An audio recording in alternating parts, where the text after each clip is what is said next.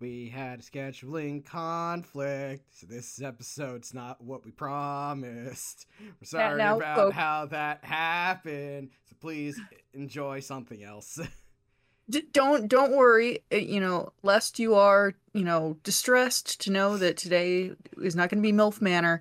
We are going to have MILF Manor next week. Yes. It's going to be okay. We're all adults with complicated adult lives, and we got some stuff figured out. So it's going to be okay.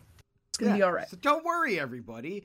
We are, in fact, still doing that. It's just we had to reschedule some stuff, and instead we're recording in 2 days. You'll be fine. You'll be fine. You'll be fine. Instead, we're talking about something I would argue almost as much of an emotional roller coaster as MILF Manor was. And it's significantly less time, so there's the advantage. But first, sorry, anything interesting happened to you this week other than our constant rescheduling? Well, this actually happened last week, but Strauss, you already know this story. I have to tell my really, really interesting story from last week. So I went out to sushi with a friend for their birthday, me and a couple other friends to celebrate. And we're sitting there in the restaurant. We're at the table closest to the door. And the door opens. And who walks in but Congresswoman Lauren Boebert. So this leads to an important 3 questions I have for you in this situation. A, how was her chopstick game? I didn't see much of it. She was sitting at a table very far away from me. She strikes me as the kind of woman who eats sushi with a fork and a knife. If she eats sushi at all. So I couldn't really tell. Okay, number 2, did you attempt to poison her with fugu? They didn't have any fugu at the restaurant, unfortunately. We are in a landlocked state. This is true. That wasn't was sure. Very hard to get. Otherwise, I would have. Finally, most importantly, did you attempt to challenge her to a duel with a children's card game? Now that you mention it, I'm really sad that I didn't do that. Well, too bad. You could have maybe sent her to the Shadow Realm. I would have. That would have been great. She's very short, actually. I'm like a full head taller than her. You're also just really tall. I'm very large, but she's like. There are some short people who are definitely short because they are closer to hell, and she would be one of them. Oh, I concur.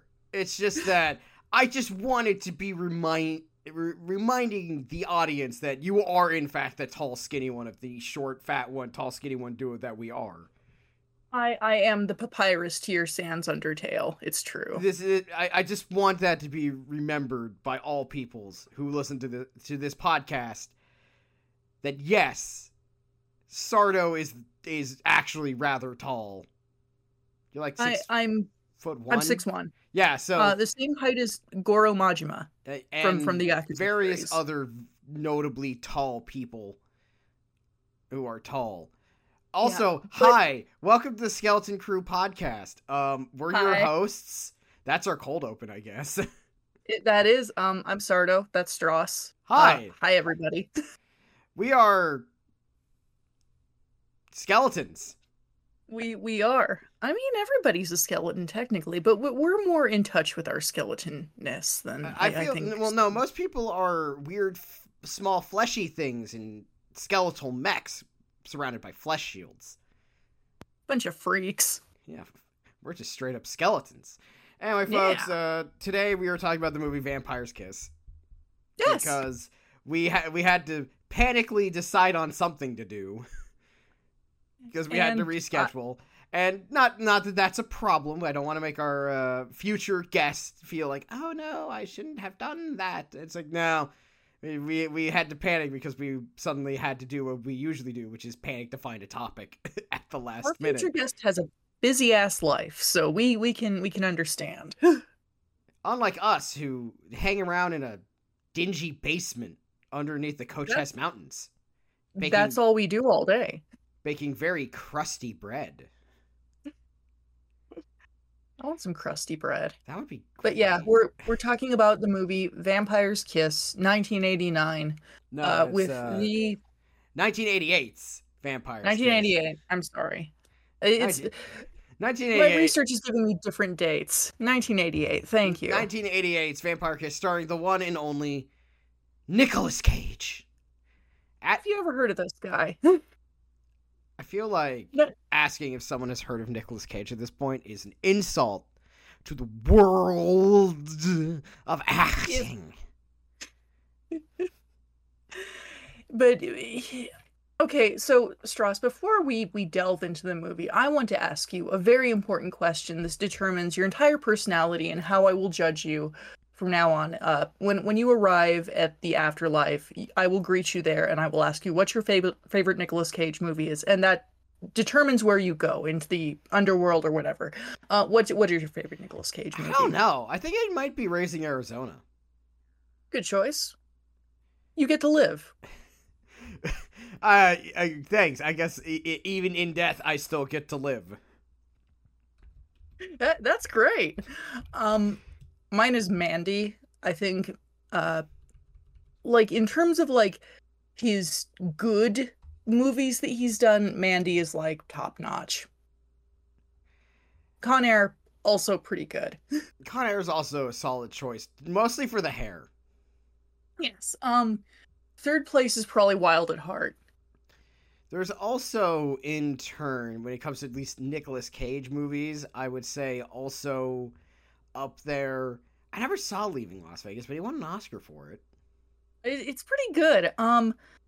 There's also, oh God, and the name escapes me, but it's the movie where he plays like an ambulance driver. Let me check it out.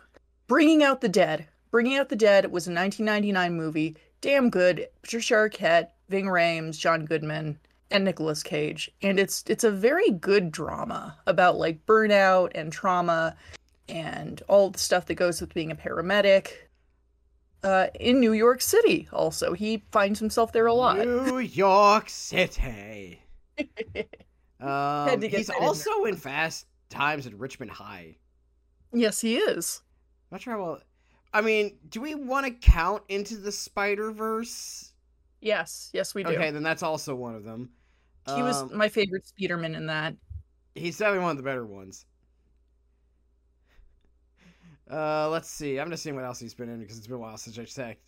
But yeah, I'd probably go with Raising Arizona off the like top of my head, like gun to my head type of pick.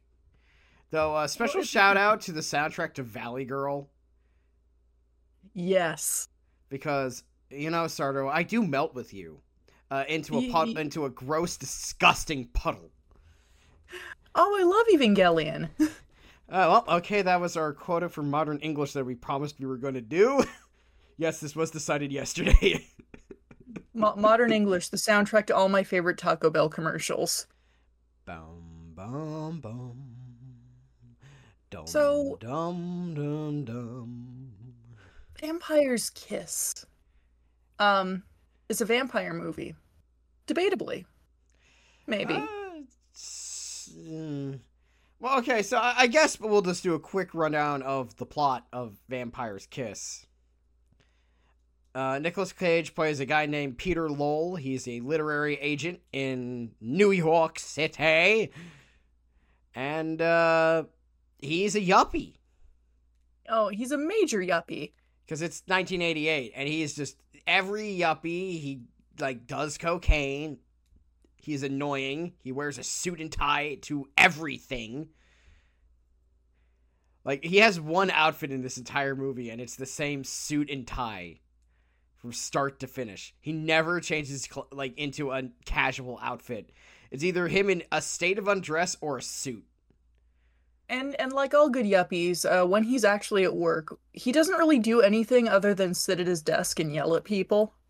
Yeah, he just yells at this one.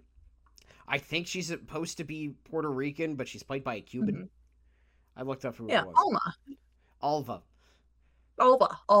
Thank you. Half the time he says Alba.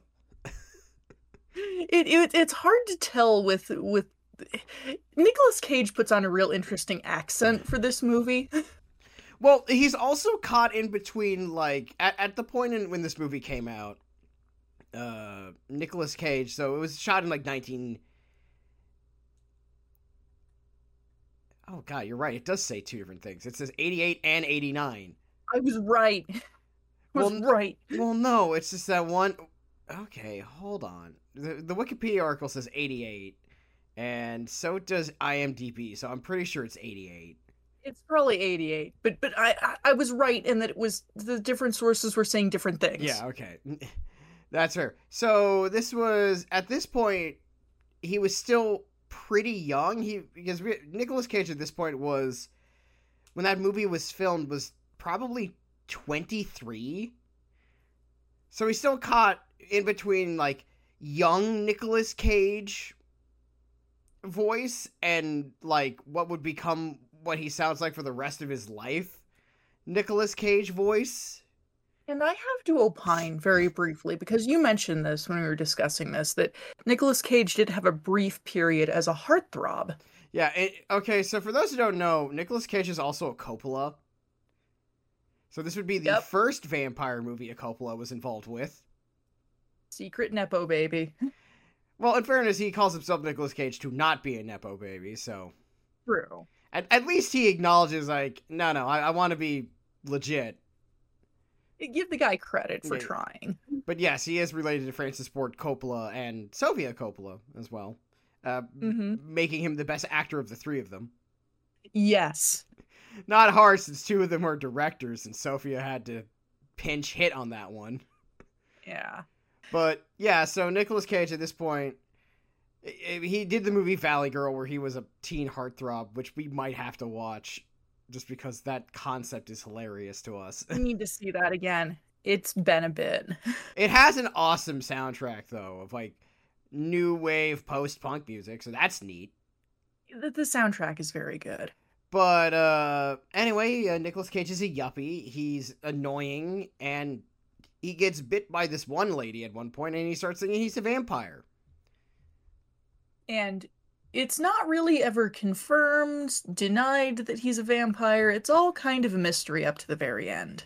It's very clear towards the end that he's just having a increased mental breakdown. But it's never said outright that, no, he's not a vampire, yes, he is. It's kind of left up to you to decide, though all signs point to no. All signs point to no, especially the part where he's arguing towards a wall, which he believes is his therapist. Right.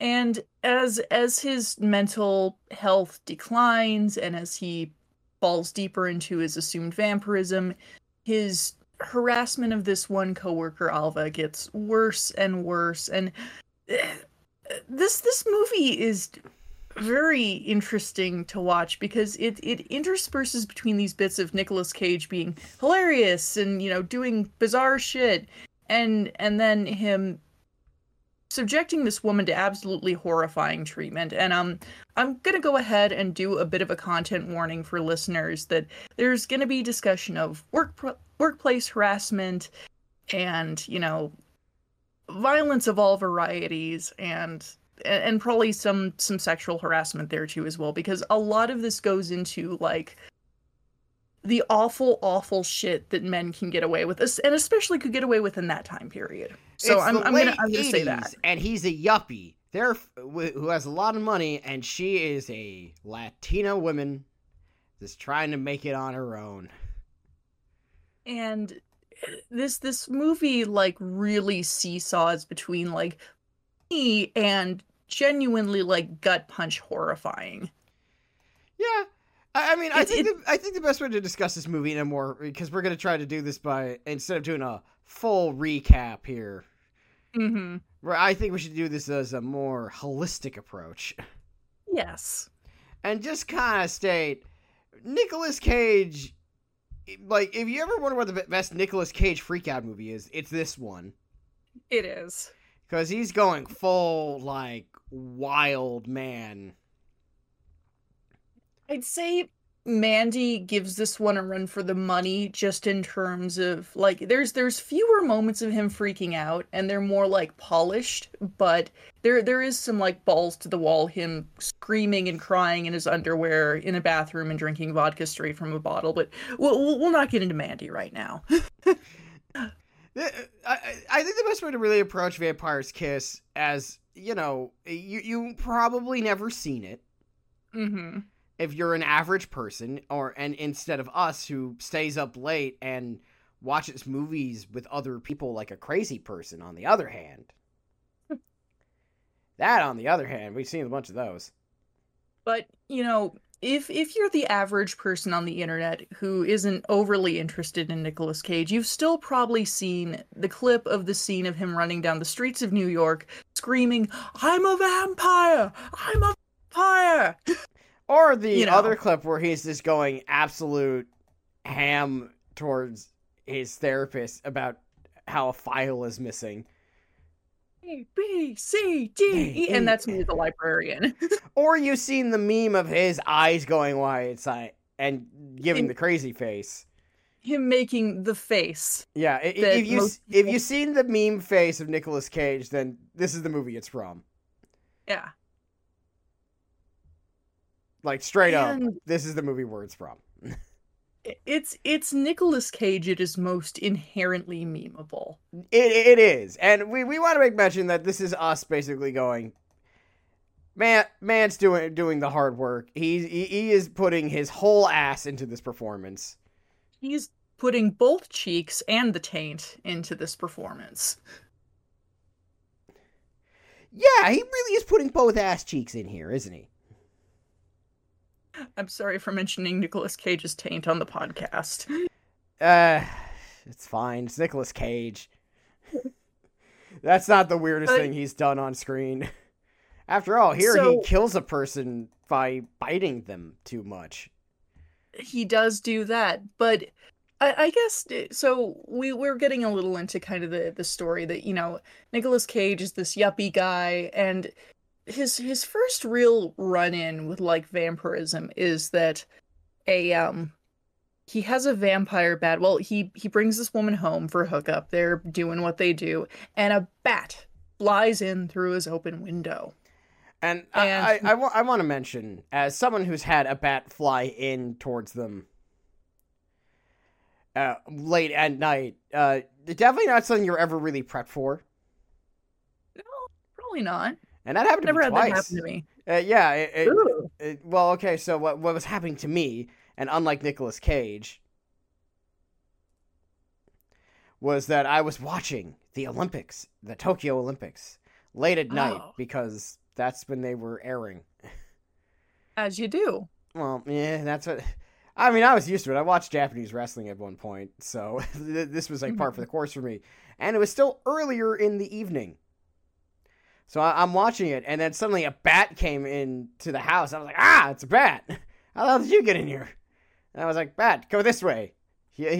Don't not die in here, bat. You must go outside. And the bat flew outside. And then like 2 days later, it happened again. I was like, again.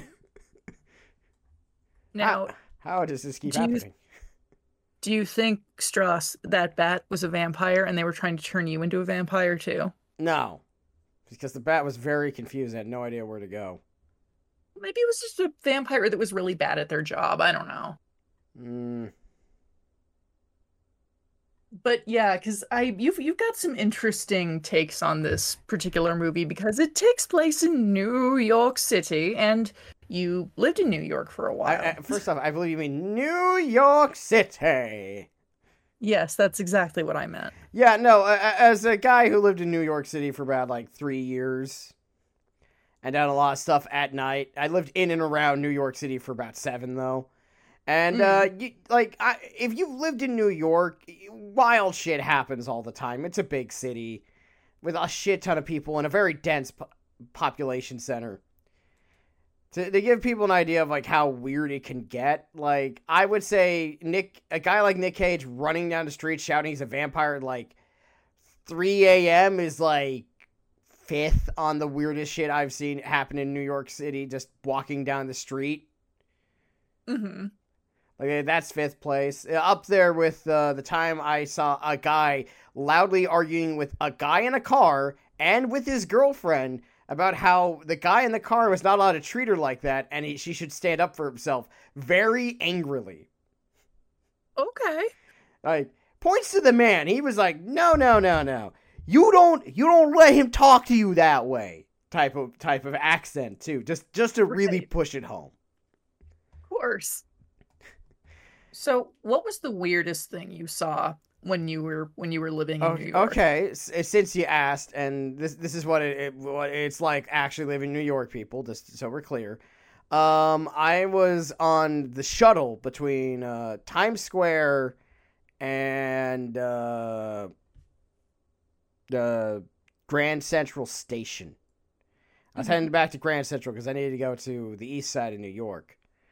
And of all things, I ran this guy. I saw this guy earlier. He was walking around with like his face in like a binder. And he was like this hippie looking guy with a dyed black mullet that parted into three sort of ponytail things. And wearing like a peace sign shirt that was tie-dyed. Weird looking motherfucker. But I'm like, okay, that guy looks weird. I didn't know why his face was stuck in this binder, but I'm like, maybe he just doesn't know where the fuck he's going, and he has a map, and he's weird. Okay. I'm just assuming he's a normal motherfucker, Yeah. So I get on the shuttle. I'm like sitting across this place, and he gets up, and he starts like proselytizing about like we need children to become angels or whatever it was. It was like I was like, and like one girl was about to get up, and I was like, nope. It's like, don't. And like he started explaining that he couldn't look people in the face because the devils would get him or whatever. And so basically he was staring into a blank binder that was tie-dyed. I ran into this guy 3 more times before I moved from New York. I think at that point, they become like not just a person you've seen, that's like a recurring NPC in Yakuza. Yeah, exactly. Like, I ran into this guy like 2 more times. I'm like, I remember I was eating at the Shake Shack on East, I think it's East 86th Street right off of Lexington between like 3rd Avenue and Lexington. Mm-hmm. And you know what's the funniest part? Like, I'm eating there with my family. I'm like, oh, God, it's that motherfucker again. You know him? I wish I didn't. I don't know his name, but I know of him. And here's the thing. If you'd run into him a 4th time after that, you would have had to fight him. And he would have been a really difficult boss fight. Yeah, or a really easy one, depending on the comedy for that one segment. But he would have dropped a really interesting item when you beat him. Yes. But yeah, that sounds about right for New York City from what I've heard of it. I've never been there.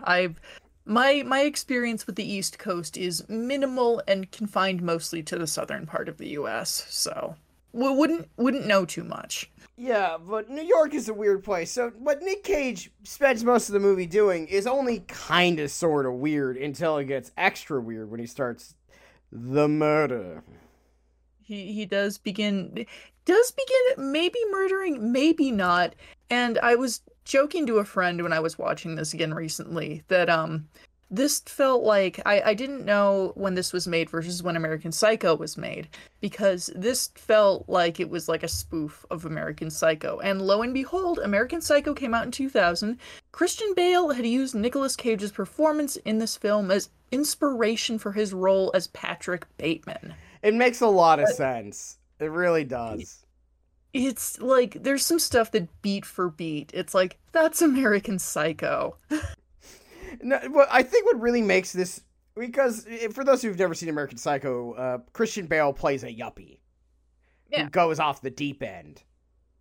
Well, he's already been off the deep end for a long time. True. And he's this guy who's a sociopath, and maybe he kills people, maybe it's all in his head, but either way, he's not a very pleasant person. Yeah, and that's sort of the thing, is that he's not pleasant. And Nicolas Cage is in this movie isn't pleasant either, especially if you are the poor Hispanic woman who was probably supposed to be Puerto Rican, but played by a Cuban, named Alva, who is his secretary, who he just torments like all the time. And Alva is played by Maria Conchita Alonso, and she does a fantastic job.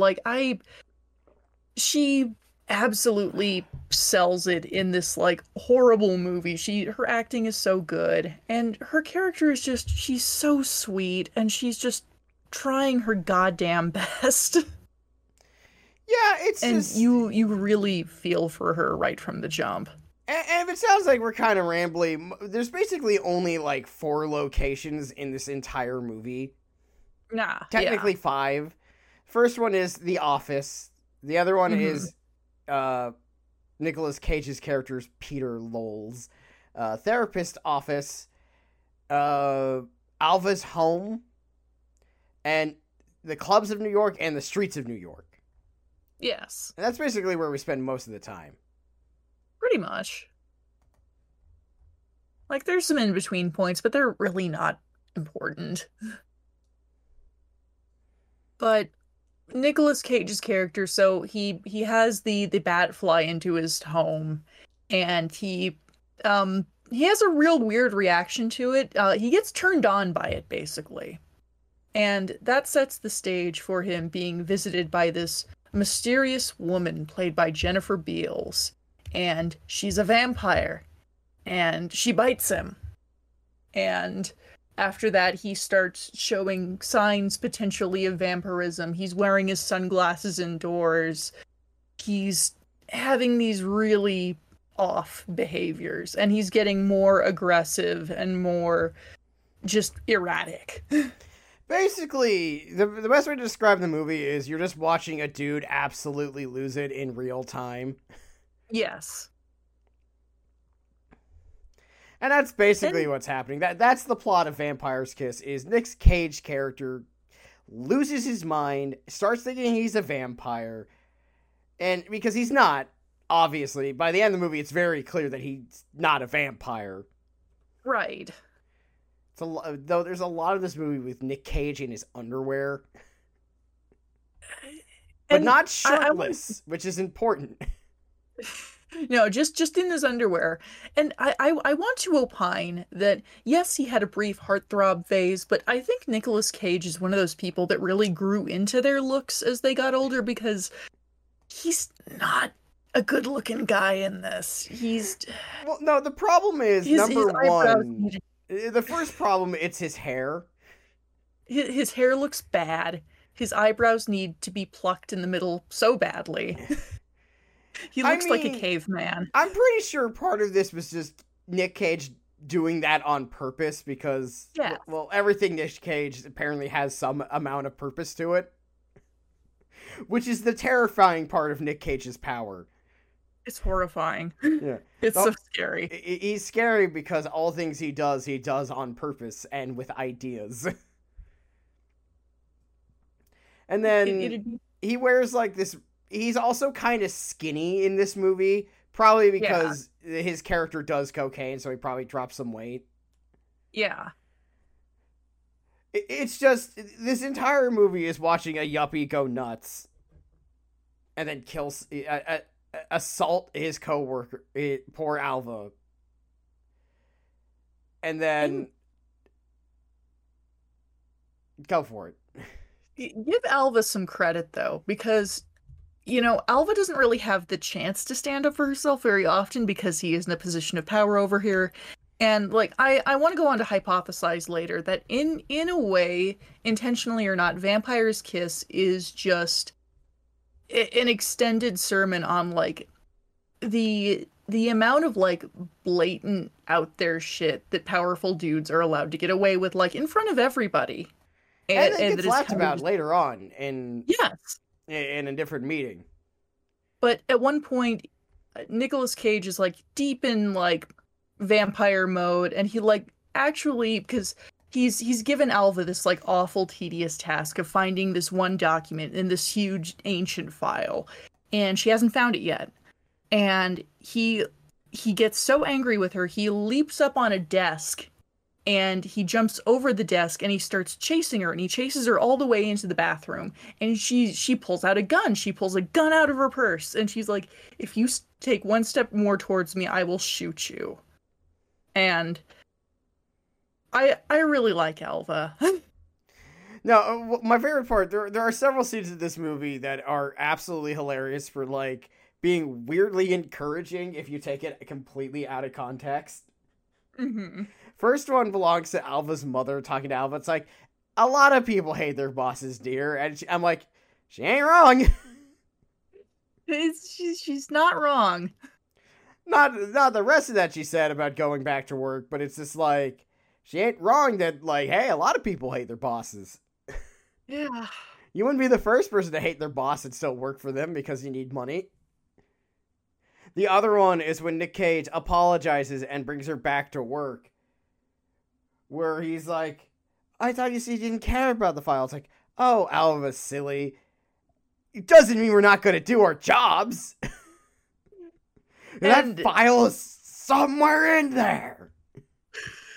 And stripped from context, like, though, there's a few minutes of that where he's like trying to make nice with her and like bring her back to work, that it's like, oh, okay. But like, put together with the entire context of the movie,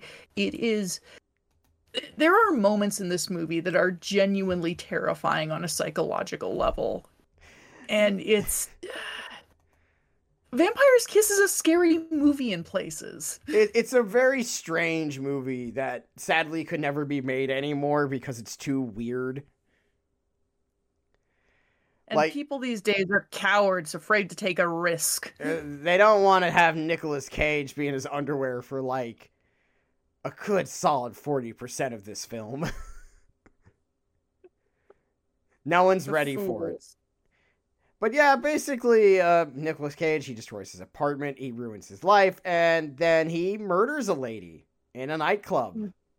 He does. He bites a woman and, like, tears out her throat. And then he loses it so completely that he's trying to find someone to kill him with a stake. And it's really funny to watch. Kill me! Kill me! And it's just like... it's like this random people and they're just like, man, I gotta go somewhere else. And he's wandering the streets of New York with like this makeshift wooden stake that he's pulled together, like trying to get people to kill him. He got from a pallet that he tore off like 20 minutes earlier in the film. And then and he's also still covered in blood, by the way, and like... Oh, yeah. The same suit and tie he's been wearing the whole movie looks absolutely silly. He looks like he smells so great. And then he's killed in his apartment by Alva's brother. Yay! By pushing the stake through his heart very, very weakly. You really didn't have to do much, but it was nice to see. It's so funny when you watch it in motion. It's like it's that noise. No, it's not like I mean, it wasn't even with a lot of force. It was just like lightly pushes it down. It's like pushing a plank through cardboard or through foam or something. It's weird.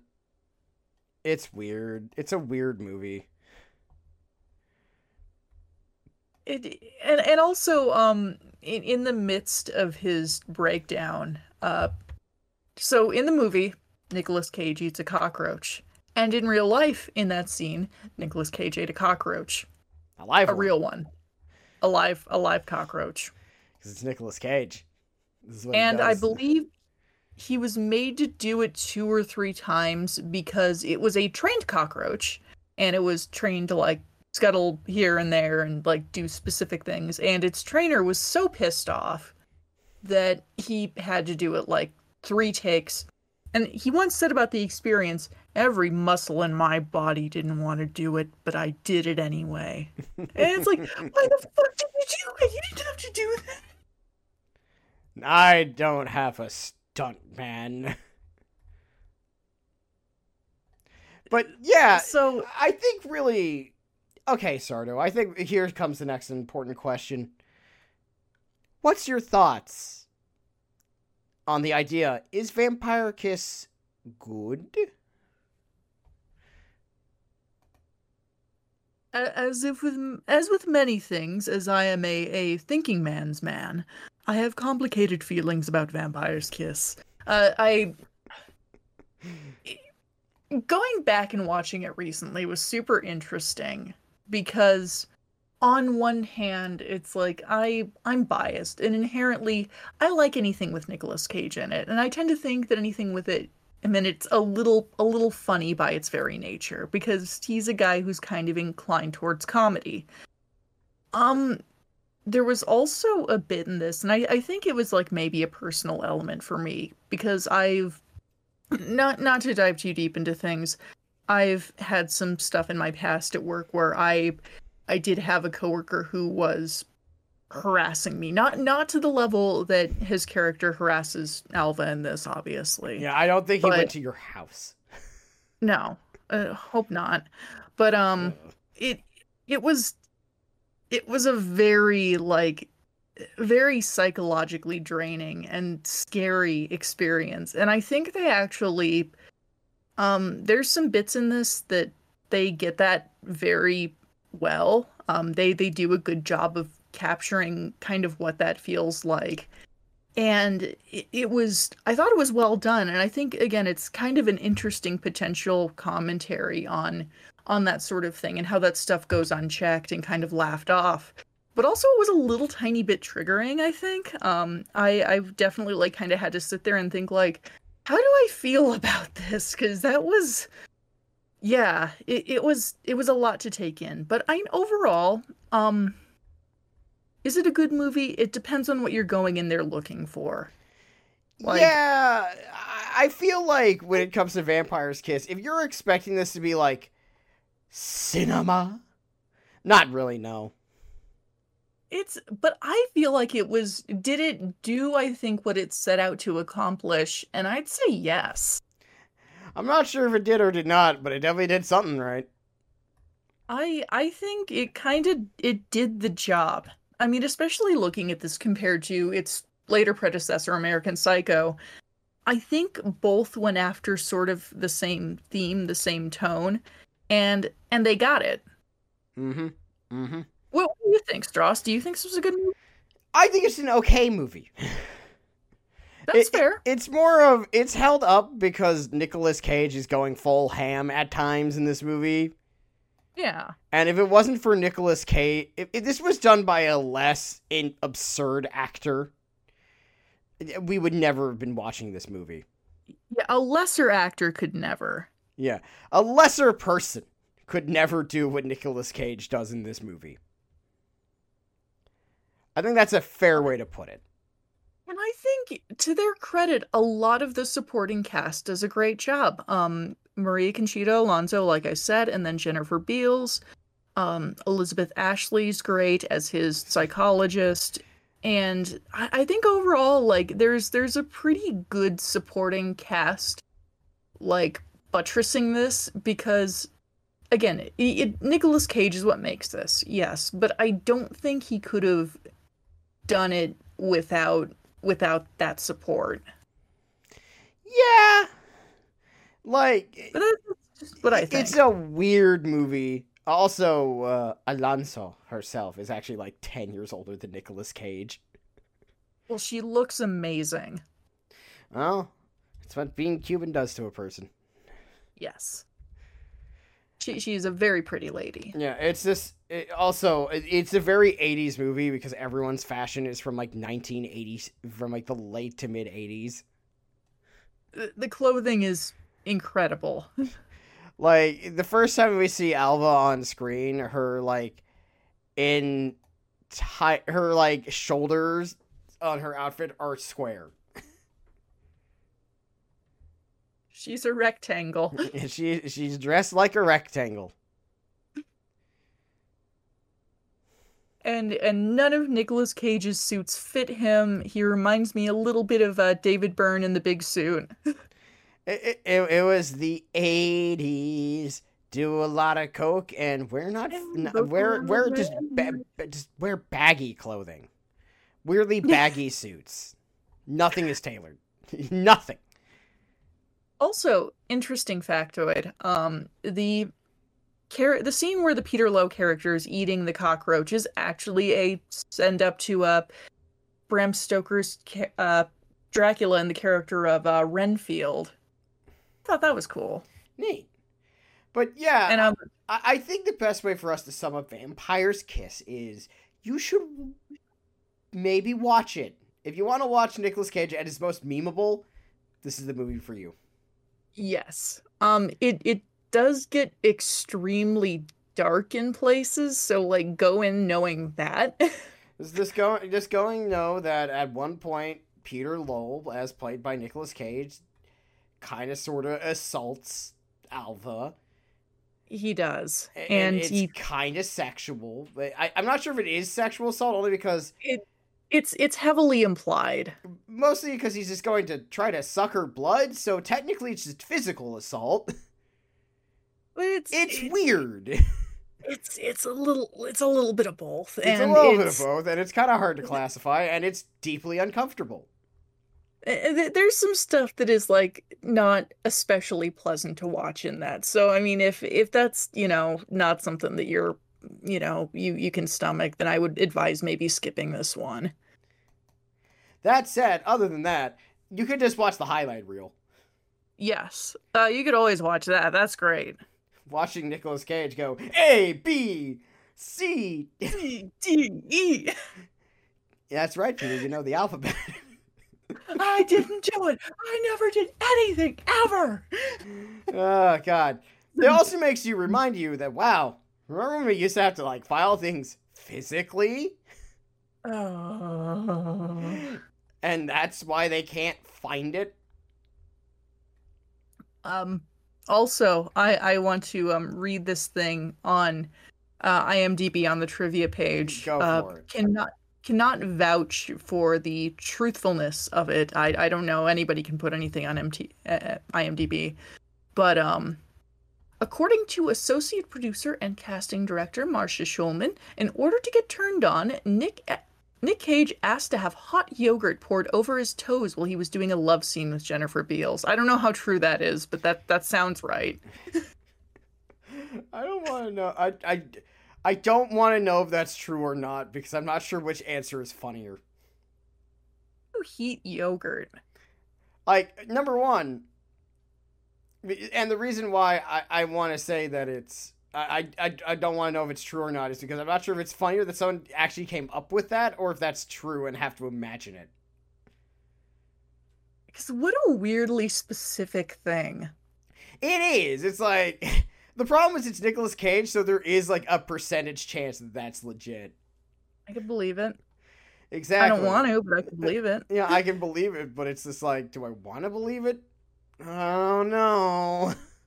I'm imagining him, approaching the director like, Marcia, listen, I need this to happen for this to work. Part of the craft. God, it's a weird movie, man. Definitely a movie that doesn't get made anymore because it's not that high budget and actually takes place and is shot around New York City. Also, reading things that doubt, but would be funny if true. Sylvester Stallone was considered for the role of Peter Lowe. Hi, Mildew. God. Could you imagine this movie starring Sylvester Stallone in like a suit that doesn't really fit him because he's too large? This is the era he was making shit like over the top. I'm trying to picture this like and the quotes, but with his voice. And my Sly Stallone impression is not good enough for me to attempt that, but just picture it in your head. It's really good. But You wow, gotta find it, Alba. Sorry, that's not. I'm a vampire. Oh God. But yeah, Vampire's Kiss. Is it worth it? Kinda, yeah, I guess. I guess it depends. Depends on the person. It's an odd movie. You just if you're willing to kind of just accept it for what it is and not ask too many questions, then I think it's a pretty good watch. I tend to turn my brain off when I watch a lot of movies, so. Yeah. But Strauss, thank you for talking about this with me. It was also. I do have one thing to say. I had to watch mine with ads in like the filming, so every so often a scene would end and it'd be like a Viator commercial, and I'm like, this is weird.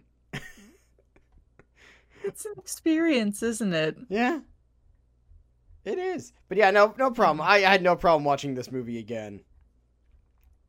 Yeah. Now to watch Renfield, which I still haven't seen yet. Well, yeah, we need to watch Renfield. We'll probably do that at some point, but I know our next thing to watch together will be probably Cyberpunk 2077's anime adaptation, Edge Runners. Yeah. That or it's Akudama Drive, which I realize both have the case of, I need to stop picking things that have endings. Anyway, since we're wrapped up that section, hey, Sardo, I have a question for you. The hell you've been watching? Oh, golly, that's a good question. I like the segments back. Hey, call back to that. I'm finally getting around to watching Bungo Stray Dogs, which has been very interesting. Something that a good friend of mine really enjoys, and it's like, I'm gonna give that a try. I'm only a few episodes in, but I like it so far. Yeah, it's good. Interesting. Yeah, another friend of mine really likes that. I never got around to watching it because, much like everything else, when people ask me, "Have you seen this?" and the answer is probably no. Yeah. For me, I've been watching Mashal, Magic and Muscles. Yes. What if Harry Potter was, instead of a wizard, a not wizard who is really, really strong? So, what if Harry Potter was good? Is what I'm getting. Yes. One of the first few things that happens is he can't open doors because his thoughts are head empty, no thoughts. Oh, I love him. No, it gets better because Mash, the main character, they have a sorting hat scene. And, everyone has like, this is what you're thinking. And he touches the skeletal horse. And he reads his mind. And all he thinks is of cream puffs, which is his favorite thing. I like him so much. You would like Mashal. It's goofy. It's kind of like One Punch Man. If you ever watched any One Punch Man. Of course I have. Well, yeah, then it's kind of like One Punch Man, but instead of Saitama being kind of just a normal-ass guy who happens to be stupidly powerful, it's a very dumb version of that. Which means I like it even better. It's even better because the most recent episode, which came out this Saturday, which is today for us, has a moment that is really funny where the main female lead or side character, Lemon, bursts in the room and it's all four other guys. She's like, 4 guys? Oh no, you beast! And everyone I was watching it with was like, Lemon? But this means that they're one guy short of a 5 guys. No burgers and fries. It's just really funny because everyone's like, bonk, bonk, bonk. And I'm like, hey, don't judge her. She wants to be the center of attention between 4 men. Let a girl live. Let a girl live with her fantasies of wanting to be in the middle of a gangbang. She just wants some 5 guys. Is that so wrong? She definitely wants 5 guys, apparently. I'll have to watch it. It sounds really good. It is. It's definitely very goofy. it's, you know, it's not meant to be taken super seriously. Also, the joke that Mashal strength defies logic will always be hilarious. Kind of like how the joke of Saitama being stupidly powerful never really gets old. I think it's a good comedy bit in general. Like, way too strong is always funny. Well, yeah, you know what it is? It's also a lot like Way of the House Husband. Where it's like, it has really one joke, but it's a good joke. And it doesn't get old. And also, I need to show you this image.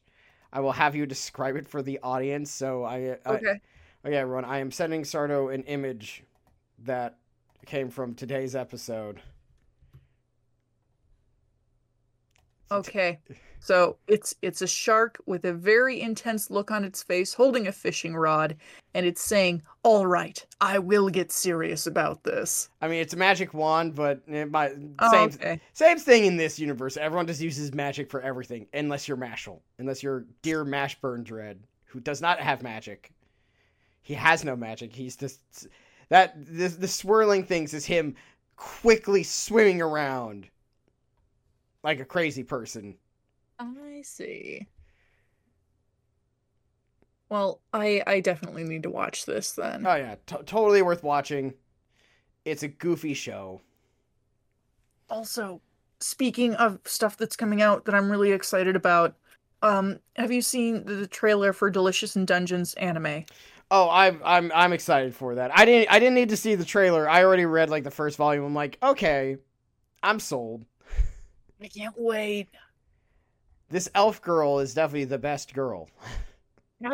She seemed like a girl you would like. Well, she's been described as sopping wet and a fail wife, so I think she's something you would also like. She's so pathetic. But I'm very excited for the Delicious in Dungeon adaptation. I think it should be very good. It looks very nice. I'm excited for that. I'm dreading this Sunday for Soletta Sunday as the G-Witch March continues. How bad does it hurt you so far, Strauss? Well, last episode was definitely a case of, wow, I didn't know they could punch her even farther down. I guess we didn't reach the bottom of this barrel. My poor Takuni child. We thought we reached the bottom. Somebody threw us a god-dang shovel. And said, get digging. And get bent. So, can we include things we've been reading? Yeah, sure, absolutely. The have you read anything fun as of late? I have. I wanted to talk about this because I don't watch a ton, but I read a shitload. And I just got The Yakuza's Bias Volume 1. And Strauss, have you heard of The Yakuza's Bias? No, I haven't. What is that? It's a manga by Teiki Yatsuda. Started out as a webcomic, and it's about a top Yakuza enforcer named Ken Kaneshiro. He lives for his job. He's extremely dedicated, very feared. And his boss's daughter has him accompany her to this K-pop concert one evening. And he goes to see the concert, and he becomes completely obsessed with this idol named Jun. And he becomes a stan, basically, and his whole life is spent obsessing over this singer. And it's a little like Way of the House Husband in tone. The art's beautiful. It's very, very silly and very good. Excellent. Fantastical. I would recommend, for sure. Let's see, what else? Have there's been anything? Oh, I gotta mention something. I've been watching a new YouTube channel called DN Reacts, which is two British guys who can be best described by the term blokes. Learning about North American sports. I like them. No, you would love them. It's Nick and Damo. I'm gonna have to check these guys out. We'll watch an episode once we're done recording together. I want to see these lads. Yeah, they're very much going to be described by the term lads or blokes. It's my favorite kind of guy. Hi, everyone. Yeah. It's they're very fun, and they're just kind of like, this is, and they're actually trying to understand it. They're like taking it seriously, which is great. Awesome. They're just, once you see them, you're like, yes, the blokes. But yeah, that's what they are. That sounds wonderful. It is. It is. Let's see, anything else? There is one thing. And I'm surprised we haven't mentioned yet. So Sardo has been dealing with Tears of the Kingdom memes infecting the entire internet. As somebody who hasn't played the game, because I don't have a Switch, it's been interesting. I really like this tall, furry dude that everybody seems obsessed with. He looks cool. I beat it last night. What'd you think? It's a good game. It's a good game. I don't understand what's going on, but everybody seems to really be having a good time, and that's all that matters. It truly, we've entered into what if Gary's mod but Zelda. What if Gary's mod but Zelda? I've seen a few memes regarding that, and I'm a little sad I can't play this right now because it does look fun. You would love it just for the sheer insanity. You'd probably be like me, where it's like, look, I made a tower, and then you look over to the next person over. It's like, I've made an entire civilization built around this one mechanic, and you're like, huh? I like my tower. I like my wizard's tower. That's me playing Minecraft. It's like, I've built a large gray tower in the middle of this island. Everyone else, I've reproduced the entirety of Notre Dame Cathedral as it was in 1774. Complete with every statue before the eyes got scratched out by the revolution. And you're just like, huh. Well, that's the thing. Some people are built different, and some people build different. And that's all right. People definitely build different. I've seen some wild shit. Yeah, me too. All just to torture Koroks. I don't know why. They're not even that annoying. Why do they hurt the Koroks? They seem cute. I don't know. I will say Nintendo still hasn't made a Korok plushie after like 20 years, so maybe that's why. Could be it. Like, let's be honest. I would have bought him a card plushie 20 years by now. No kidding. He's a tiny little wood thing. He's totally able to be made into a marketable plushie. I'd like a Majora plushie, personally. That could be such an easy pillow. It would be. Nintendo, hire us for your merch division. We have great ideas. We might only have 2, but they're good. Let us sup from your bounteous coffers. We have ideas. Let us do it. We'll be part of your merch department from here on out, and we'll just show up in like our PJs once a month to show up to be like, make this. The internet demands so. And then we sink into the floor. Dream job. Dream job. For sure. Yeah.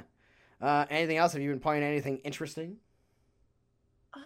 Not a whole lot over here. I haven't really had the chance for a lot of games lately, but I am planning on doing another stream on Monday night, so that should be exciting. I'll be there. We're gonna be doing some double duty on Monday. We're gonna be recording, and I'll be at your stream because I have nothing else better to do on a Monday evening at the moment. Grind never stops. The hustle never stops. Hey, it's that, or you show up on my stream and we talk about sad robots for 20 minutes. I'd be willing to do that. Oh, hell yeah. We might be getting to our son. Yes. We've already ran into our father. The skeletal merchant in Pathfinder Wrath of the Righteous. Father? But yes, everyone, I guess we can wrap this up here. It's been an hour. Yes, but good hour. Signing off. Yeah. That's Strauss. You can find him at Almighty Strauss on most places, mostly on Twitch, Tuesday, Thursday, Sunday. Oh, you even remembered my days. I did. And you can find Sardo at Autopsy Garlands on Twitter, Uncle Death on Twitch, and streams Mondays now. That day is Monday, which means EST. Which means Sardo gets to draw requests. It is his favorite activity. It is. I really. It was a question. What's been your favorite request so far? You've had a lot of weird ones. That's tough. I know. So I know mine. My three favorite of yours that you've had is number one, a skeleton. Contemplating Precari Sweat. Yes. MLB Hall of Famer Reggie Jackson, because not because it was mine, but because no one else would suggest that, and it's weird. Nothing else was like it. And finally, Jinchio Tachibana wearing "I'm not the stepdad, I'm the dad who stepped up with ripped sleeves." That one was also I have an affection for that one. I was super proud of that one. I think I'm gonna actually honestly have to demand that you send that one directly to me at some point, so I just have it in my personal collection. I got my iPad. I'll send it to you right now. Hell yeah! I think Contemplating Pocari Sweat was my favorite too. It's a very you thing all the way through, but was not suggested by anyone who knew you directly. That was suggested by a friend of mine who was just there at that night. And it was absolutely magnificent. They did a great job. Yeah, just a perfect, like, weird request. And I think my other runner-up is probably Xiahou Yuan holding a Rowlet. Also a good one. I really like that one. I've never drawn him, and I kind of wonder why the hell I haven't up until now, because he's fun. I feel like the problem is, with a lot of artists, is that, and this is not like a you thing, and you kind of fall into, like, this is your jam, and it's not always like, hey, maybe we should try doing something a bit different. And sometimes you just never end up doing it. Like, I should do the thing, and then you're like, no, I gotta draw 20 more pictures of Chen Gong being silly. Because it's fun, and I enjoy it. Oh, no, I want to mention, this is not a criticism, but it's something, I follow a lot of artists, and I know a lot of artists, and a wheelhouse is a thing. It is. But that's why I really appreciate the sketch requests, because it kind of forces me outside of my comfort zone, and it makes me draw some stuff that I really find it's like, this is fun. Yeah, up there with having to draw like a thumbnail a week has also, I think, been probably the most fun you've had as an artist this year. I'd say so. Yeah. It's like I have to come up with a weird idea every week. And as a reminder, people, I don't tell Sardo what to do on these things. I maybe I think I've offered a suggestion one time. Yeah. All these things, this is a pure Sardo relations and ideas, and they're great. I've not been dissatisfied once. I am very happy to hear that. But I mean, if y'all ever want to come on, like I'm doing free requests, silly little sketches, and I really enjoy it. So like it makes me happy when people request things. So like, please come on, you're terrific. Thank you. And I'm there. If you want to hear us and both. There. And I'm there. Some now more than ever. We talk about some silly bullshit. That we do. That's our specialty. Yeah. But on that note, folks, thank you so much for being here. Thank you for listening, as always. Yeah. And subscribe to the channel to get so you can be updated on this. Listen to us on the RSS feed or the Spotify. We're not planning to get popular, but if we do, watch out. We will absolutely spend that money on a gold statue of ourselves with a bunch of money. It'll be great. And our secretaries say it's ugly. And she's probably right. And we'll have a chicken named Nugget. And he'll be in real estate. Hell yeah. Goodbye, though. Good night, folks. Bye-bye. We gotta go watch Bye. some British people watch baseball. Yay. Bye-bye. Baseball. Oh, that's a baseball.